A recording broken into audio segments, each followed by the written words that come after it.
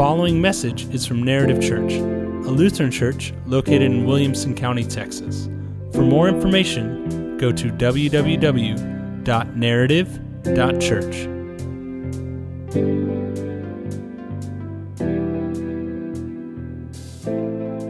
$75.5 hours. That was how long we didn't have power last week, which seems like 3 years ago. But last week, Monday morning, we rolled those blackouts at our house through the morning, but then about 8 a.m., and I remember because Matt texted me, and he said, well, we don't have power anymore. And I was like, okay. I had been up and down all night as a first-time homeowner, knowing that one of my pipes was going to burst and the whole house was going to just fall down, right? One pipe was going to burst, it was just all going to tip over. That's how I felt. So I was up and down, in and out of bed all night, checking to make sure faucets were dripping, looking to make sure everything was how I said it, so I knew there was some rolling blackouts happening because I would wake up and there'd be power, I'd wake up and there wasn't. But 8 a.m. Monday morning last week, we lost it for good. In our neighborhood, we came to find out something else had happened, not just the blackouts, but some substation had been hit by some kind of damage. And so our neighborhood, which is just off of Interloop, kind of was on its own on an island, because then Matt would randomly text me and go, we got power back. And I'd be like, great for you. But for us, it was Monday at 8 a.m. till about 11:15-ish on Thursday, which is when one of my neighbors texted me because we had driven Tuesday night over to my in-laws who had power and a fireplace, who put up with the two of us and the dog for a couple of nights. But I think it's interesting that as you look at people, a lot of people are putting the hours on it, right? They're looking and saying, yeah, I lost power or water, and then they give you hours. Because I could have said, we lost power for a little over 3 days. And that sounds good. But you know what sounds better? 75 hours. Because if you do the math, 75 is more than 3. But it's been interesting watching people talk about it and go to that hour mark to share and say, this is how long I was without power or without water. Now, here's the thing. I'm not saying that's a bad thing. I think it's good for us to process all this, to share, to talk about going, for me, it was in the midst of it. Man, that anxiety was high, and at points higher than I think I had experienced in a long, long time. But on the other side of it, and with some, the fact that my pipes didn't burst, the fact that we were able to make it across the ice to my in-laws and stay warm, and then make it back and shut off the heaters that we had plugged in and forgotten to unplug. I look back and I go, wow, we made it. All that anxiety was for nothing. But then I read the news stories and look and say, but that wasn't true for everyone. Some people have lost a lot. Some people did have pipes burst, and it's a minor inconvenience, and they're waiting for insurance to come in and take care of it. But there were also people who died, and there were people who have had homes ruined. There's people who didn't have water for days. And as we've talked about the way of Jesus, as we're in this time period of Lent, and we're going through, the fancy word is the pericopes. It's just the assigned readings that walk through the life of Jesus as he goes towards the cross. We're talking about the way in which he does that. And today we talk about the way of suffering. And I think for me, what I realized as I looked at all of us talking about the hours we were without power or water, it's a way for us to express that suffering we encountered. And I do think it's important for us to look and say, there are levels of suffering, right? This morning, as we came in here, I made sure the key to this facility, which the city of Georgetown trusted me with because apparently I'm trustworthy, I clipped it, and now it's stuck, but here we go. Clipped it onto my key ring. Why? Who has lost keys and then successfully taken 3 days to find them? And I'm like, I've got this key. This is my only key to this facility. It's going on my key ring. And I would argue and say that there is a level of suffering when you have to get out the door and the one thing you cannot find is your keys and or wallet. Right? You have everything planned out to the time. You're going to be early because 5 minutes before is on time and on time is late, right? So you're ready to be there. You're like, all right, I planned it. I've got, showered, dressed, ready to go. And your keys have been stolen because you couldn't have lost them. They've been stolen from the place you set them down. I would say, on a scale, there is a level of suffering when you lose your keys, be it self-inflicted or not. That you had a plan, you were ready to execute it, you were ready to go, and now that thing is gone. There's a level of suffering to being without power in Texas homes throughout the course of a week. There's a level of suffering to losing a loved one, to encountering disease in your family, to personally running into issues of finances, of health, of relationship. And so the place I want us to start today is to say, we can acknowledge that there are levels of suffering.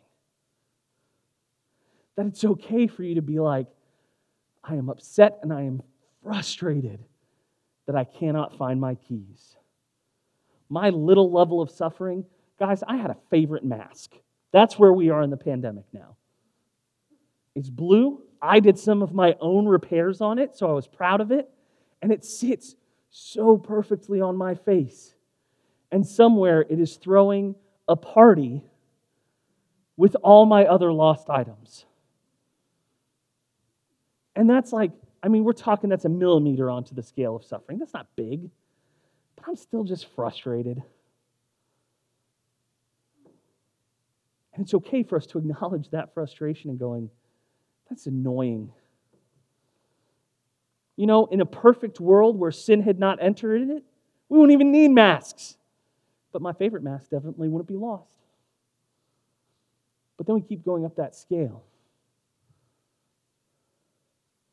And we keep understanding what suffering may be. And none of us want to learn more, right? I think if we all talked about it and voted, we would say, let's stay at the lost keys, lost mask level of suffering. But in this life, we're going to encounter those different levels. And what we see Jesus talk about suffering is an interesting thing. And I want to start first with our gospel reading, which was Jesus and Peter. And we've shared this story before, and I love this story because to me it encapsulates the life of discipleship of following Jesus. Because in the same verses, we have Peter being one of the first people on earth to confess and say, you are the Messiah. That Jesus tosses him the softball and Peter just cranks it out of the park. That when Jesus says, okay, who do they say I am, but who do you say that I am? And Peter, having grown up as a Jewish child in this time period, would have memorized most of the scriptures, would have memorized the promises of the Messiah. So when he looks at Jesus and says, you are the Messiah, sometimes we can read that and go, yeah, of course, next page. I just try to lick my thumb through my mask. Yeah, that's my pointer finger, whatever. We're trying to flip and we just go, yeah, that's what happens, right? Next page. But Peter here is stepping out boldly and saying, no, those promises we know of old, that one who's to come of the line of David, that child that is born to save us all, that is you. And so he boldly confesses who Jesus is. And within several verses, that all changes because Jesus will say and look and say, yes. And Jesus, I love it, he does wordplay here. He says, you are Peter, and on this rock I will build my church. And so some people would interpret that because Petros in Greek is rock, and so they say, aha, here he is, the first pope. But what Jesus is saying, no, you are Peter, that's who you are.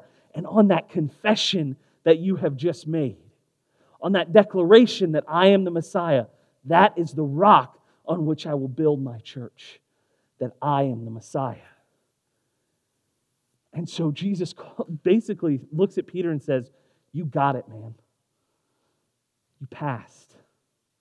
And within several verses, Jesus will say, and the Son of Man, the Messiah, has come to suffer and be shunned by the religious leaders, to be put aside. Now you got to understand what's going through Peter's mind, because in the process of being a young Jewish person at that time, the greatest of the great, those who excelled in their understanding of scriptures and in their memorization, those were the ones who got the opportunity to follow a rabbi.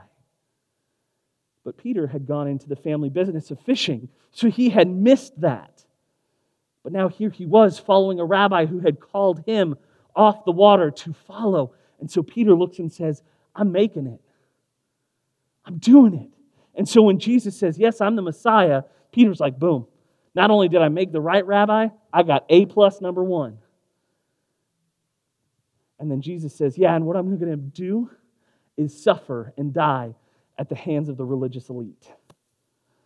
And Peter goes, that's not my plan. Listen, Jesus, I thought about this. I had been a fisherman, but now we're here. Literally started from the bottom. Now we're here. Like we're doing it, Jesus.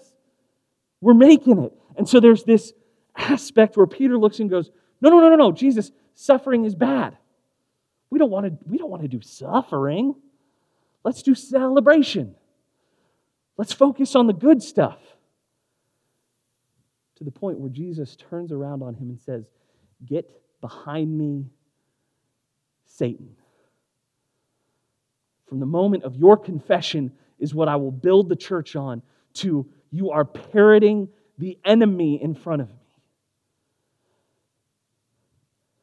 Because we as humanity don't want to suffer. We don't want to. And that's okay for us to say.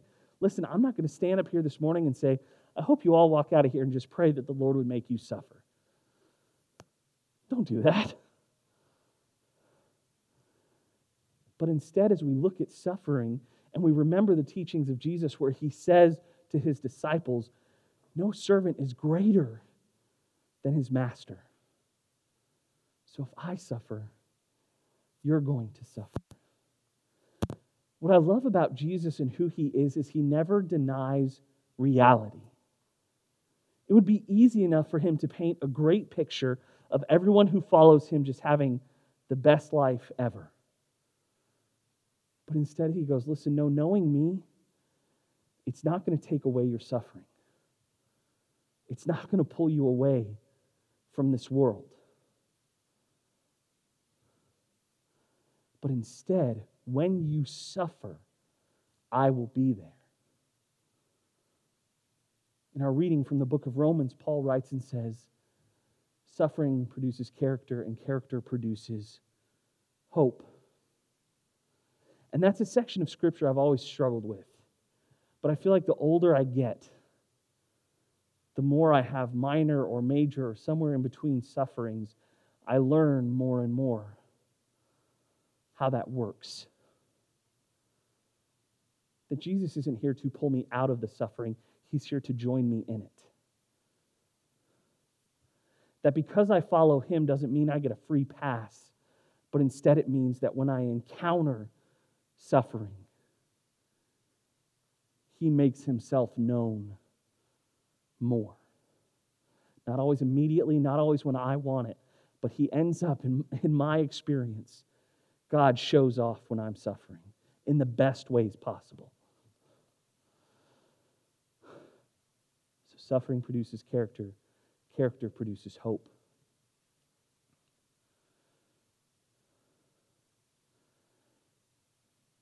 Because we look at that same verse in Romans in one of my favorite pieces of Scripture, Romans 5:8. While we were still, our translation today said weak. But if you look at the Greek there, it's while we were still sinners, Christ died for the ungodly. You see, the good news is that even as Jesus looks and says, "Get behind me, Satan," to Peter, that does not stop his march to the cross for Peter. That even as we as human beings want to seek the path of least resistance, want to seek comfort over everything else, Jesus says, "I came to die for you now."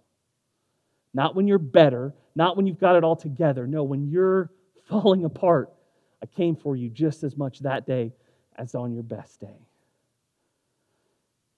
And so for us, when we talk about the way of suffering, it's not about seeking it out. That's this weird thread that has entered the Christian mind, which is, oh, if I am suffering, it proves I am a Christian. And so then I seek out ways to be and find suffering, ways to see and find persecution. That's not what Jesus is saying. He's not saying, no, following me is just seeking suffering, and that suffering proves that you're following me. No, he's saying, listen, this life will have suffering. You can't get around it. But I will suffer to walk alongside you. I will go to the cross and die to be there with you when you do. And it's in those moments that we see the power of suffering. Not that it's something we seek, but it's something that we grow in the midst of. That Paul would write, in this dark world, in this present darkness, as we encounter it, that Jesus is there with us. It won't always end how we want it to, but Jesus says, I'm still with you. It means we don't have the answer for suffering. I wish I could stand up here and logically explain to you why 5 days into his birth, I lost a brother. I wish I could stand up here and tell you this is why God did all that. But here's the thing, I don't want to. I want to look and say, someday I will see my brother Seth in heaven and he will be perfected. And we will talk and we will laugh and we will rejoice in the Lord. But you can't explain away that kind of suffering. You can't look at parents and say, if only you had had a little more faith. If only you had done this. No, Jesus says there will be suffering. Some of it will be thrust upon you. Some of it will be of your own doing. But there will be suffering. And know that I walk with you because the Son of Man came to suffer for our sake. And so as we follow the way of Jesus, we live it in the real world where there is suffering. We don't deny that fact. We don't put on Pollyanna glasses and go, everything is perfect.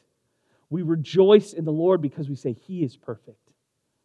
And He will step down and join us in this place. That we can rejoice that one day He will come again. One of my favorite songs, a buddy of mine from high school wrote, and it was right after his mom had suddenly passed away. And it's a song he writes to his grandfather, who's in heaven. So his grandfather's already passed, but a man who had a big impact on his life. And as he sings and he says, "Grandfather, what's it like?" And my buddy Jason does this great job of explaining the new heavens and the new earth, this place where we get to all come together again, where there will be no more tears, where there will only be joy. And he asks this question out of his suffering. And he says, "Grandfather, is my mother there too?" And finally, in his grandfather's voice, he writes this moment where he says, "Your mother is just over there. She is singing and rejoicing." You see, we suffer now for a little bit because one day we will never suffer again. We suffer now for a little bit because there are people in and amongst our lives who do not have the hope that we have. Today, I'll sit down with our confirmands and talk about baptism. And one of the questions that's asked is, well, when I'm baptized, why don't I just, pop straight up to heaven? And the answer is because Jesus has purpose for us here. That our lives have meaning now, even in the midst of suffering, even in the midst of imperfection. Jesus joins us here. So I don't have a perfect answer for why we suffer. I don't have a perfect answer for suffering you're going through and why it's happening. I do know there are examples in Scripture that say, don't own it yourself. Just go read the book of Job. Job saves some of his friends because they show up and go, "Job, look at all these bad things that have happened to you. How did you sin?" And he goes, "I don't think I did." And by the end of the book, God's ready to smite his friends because they've just kept singing that chorus over and over. And Job saves them through his prayers of saying, "Lord, they don't know better." We can't answer the why of suffering except to say we live in a fallen world. What we can answer is that in this fallen world, the God of heaven, the creator of the universe, would look and say, "I will not leave you there alone." And he would step down and join us in this place. So there are all kinds of levels of suffering. There are all kinds of things we will encounter.